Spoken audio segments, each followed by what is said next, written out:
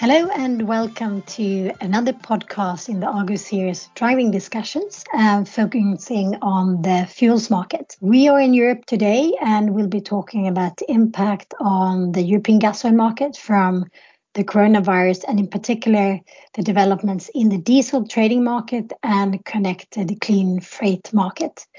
My name is Josefine Alström, VP Business Development for Europe here at August. And with me today, I have Harry Riley-Gould, who is covering gasoil for August for our European Products Report. Welcome, Harry. Hi, Josephine. And also we have Nicolas Kyriakoglou from our freight team covering clean products freight. Welcome, Nicolas. Thank you. So, Harry, let's start with looking at the gasoil market and the current market structure and demand picture. What is it looking like here now presently, and if you look further down the forward curve?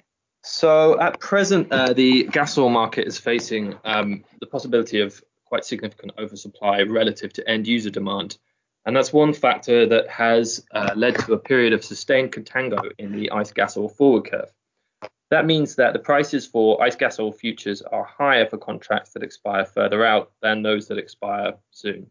So, for example, last Friday, the April contract was trading at a $7 per ton discount to the May contract and an $18.50 per ton discount to the June contract.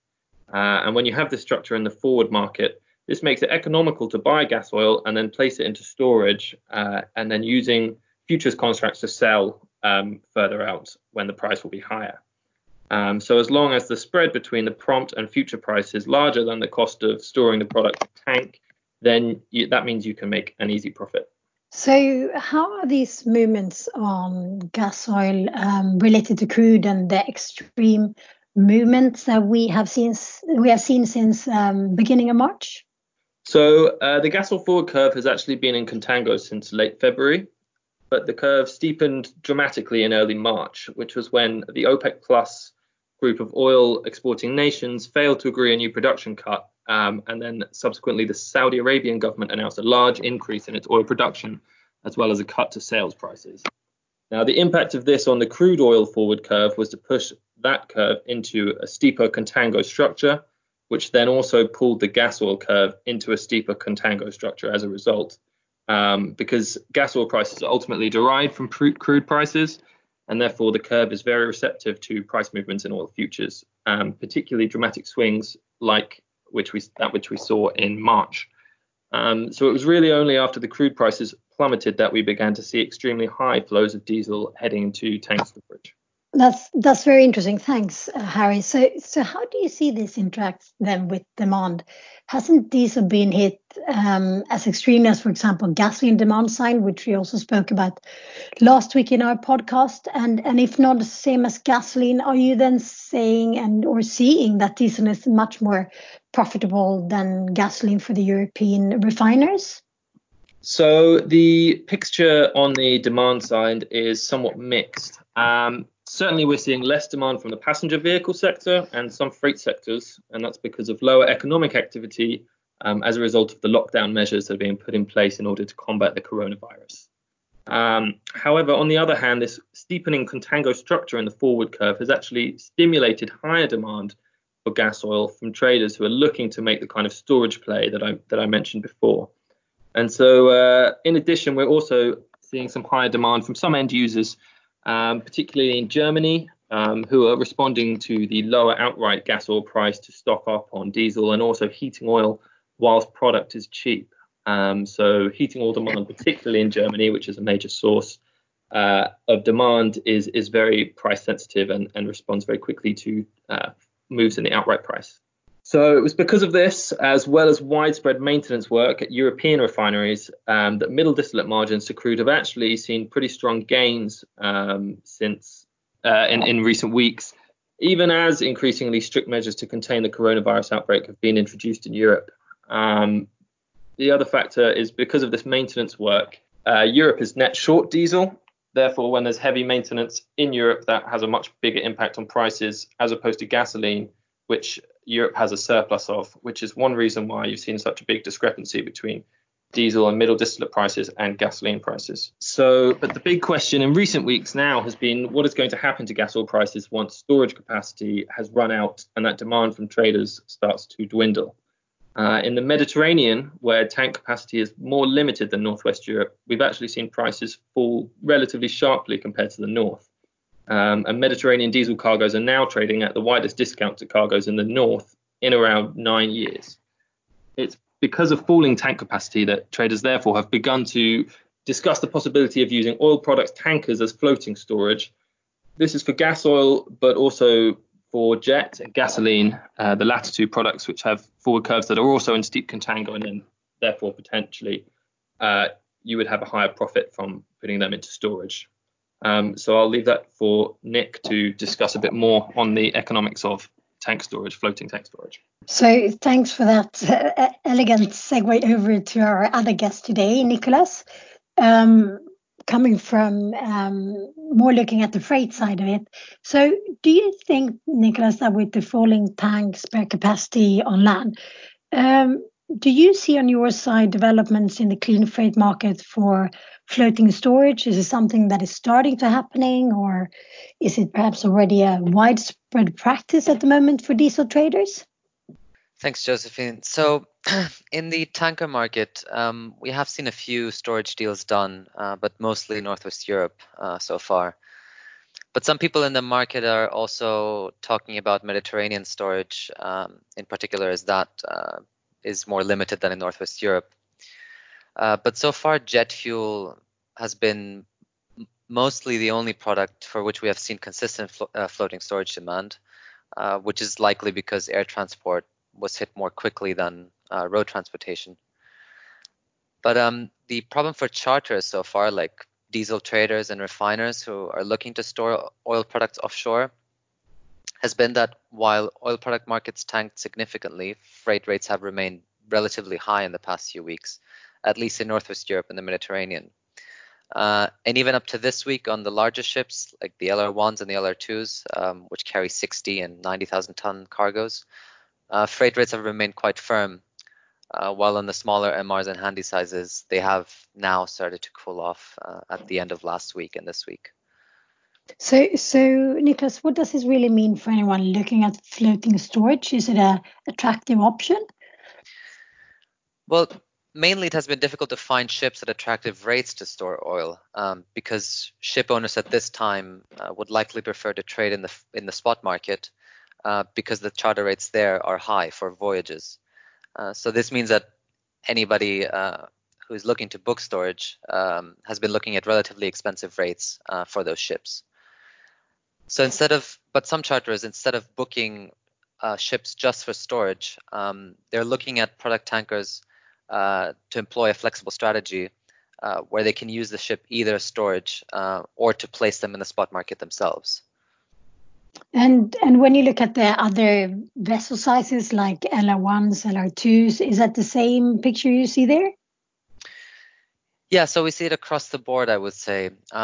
So far, it's been mainly long-range 2 and long-range 1 tankers which have been put up for storage, because those also carry the larger cargoes. So the LR2s that we have seen have been either booked or attempted to be booked at around sort of $45,000 to $50,000 per day. And the LR1s around, say, $30,000 to $35,000 per day, although a few have suggested maybe slightly more than that. So at these higher levels, storing a 90,000 ton cargo would cost just under $18 per ton per 30 days, and about similar levels for a 60,000 ton cargo. So this means that for both LR1s and LR2s, if the price differential between April and June, let's say, is $30 per ton, as it is on jet fuel, the product charters could profitably store product for just over 50 days.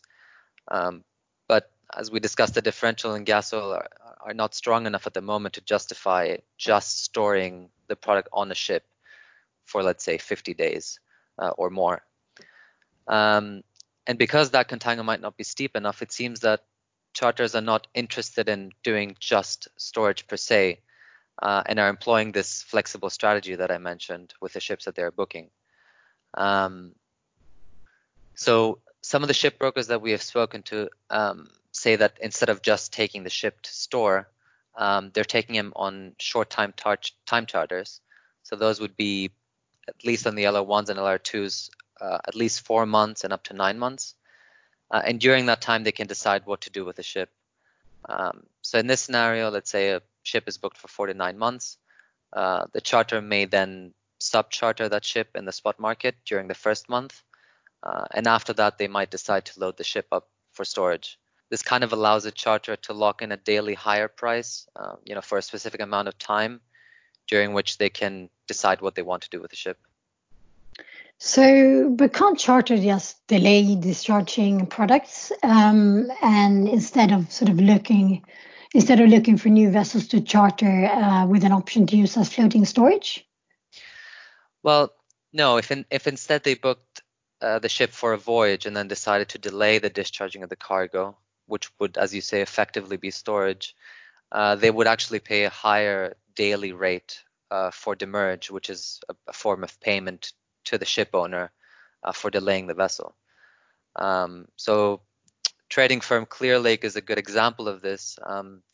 Clearlake took the Torm Marin, which is an LR2, so it can take up to 90,000 ton cargoes, from Northwest Europe on a time charter deal at $47,500 per day for around 6 months. And instead of storing oil in the ship right away, the company attempted to subcharter the ship to Saudi Aramco's trading arm, ATC, for a voyage from Yanbu, which is in the Red Sea, to Northwest Europe for $4.1 million. So that is revenue for Clearlake.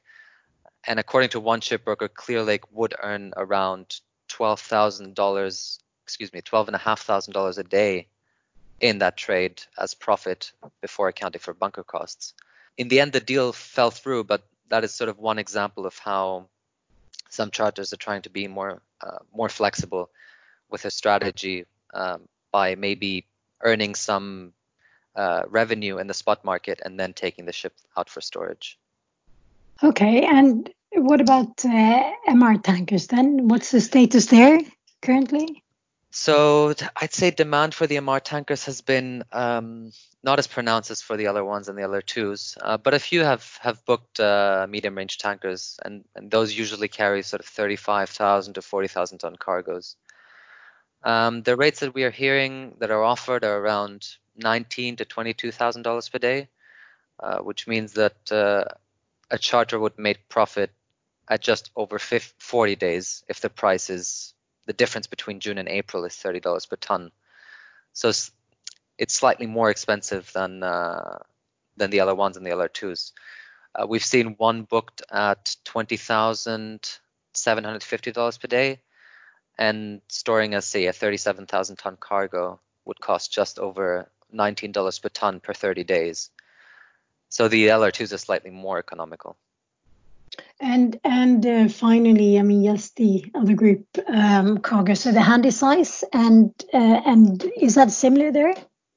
So with the handy size, it's only just this week we heard of some storage interest in the Mediterranean. These ships are usually carry between 30 and 33,000 ton cargoes. But since storage in the Mediterranean is more limited and the handy size are used quite extensively in the Mediterranean, I think that's why we started seeing some more interest this week. So one refiner reportedly offered a gasoil cargo from La Vera to another Mediterranean port with a storage option after the voyage. But so far it's kind of unclear for how long the storage option is and how it works if they decide to do the voyage. But most likely will be a similar deal to how the charters are operating the LR2s, where they can hire the ship to either store oil or trade in the spot market. So do you think, hearing all these different vessel sizes and what's going on, should we expect more options for floating storage? And if people start to use this option of using the storage option in their contracts, and also, quite importantly, so anyone who would like to understand or follow the assessment that you publish on freight, can you please give us a brief on what is the August freight report? Mm-hmm. So to answer your first question, I believe that there is potential for us to see more storage as it relates to the freight market, because freight rates, as I said at the start, have been relatively high. But now that European product demand has been pretty heavily hit, the short and medium haul freight rates, which would be on the medium range and tankers and the handy-sized tankers, will come down further. And as they come down, sort of persuading ship owners to take short time charter deals for storage at lower rates will become easier for the charterers. And you can follow those price movements in the Argus Freight Report. In particular, our Argus assessed price for long-range 2 tankers from the Mediterranean to Japan is at 4.05 million currently, and for the long-range 1 tankers from Northwest Europe to West Africa, the price is $36 per ton. And these are sort of reference prices for where the market is heading in those 2 tanker sizes, and both are relatively high at the moment, which might explain sort of the relatively slow uptake for product tankers. On the smaller ones, so the medium range tankers carrying 37,000 tons from the UK continent to the US Atlantic coast, the Argus assessed freight rate is down 16% to $23.72 per ton since last Monday on 30th of March. And the Argus assessed handy size rate for 30,000 ton cargoes from the UK continent, from the Baltic to the UK continent is also down 13% to $14.03 per ton since that time. So I urge anyone interested in the potential for more storage deals on these ships to follow the Argus Freight Report to stay up to date with those prices. And Harry, so anyone wants to follow the gasoil markets, can you tell us where do they find it, or how is it covered in the European Products Report here at Argus? So as part of the European Products Report, we're issuing daily prices on a number of gasoil products, including heating oil and diesel barges traded in ARA, as well as heating oil cargoes in Northwest Europe and the Mediterranean, and diesel cargoes in Northwest Europe and the Mediterranean. And that's part of our larger coverage of middle distillates, which also includes in-depth analysis of the jet market. Great. Thank you so much. Thanks, Harry, for useful insights on the gasoil, and Nicolas on the freight side. That has been a very, very useful conversation. And for any of the listeners, if you would like to track the immediate fallout from the coronavirus on the commodity markets, simply just head over to our dedicated hub page on the Argus Media website, which is www.argusmedia.com/coronavirus. And many thanks for listening.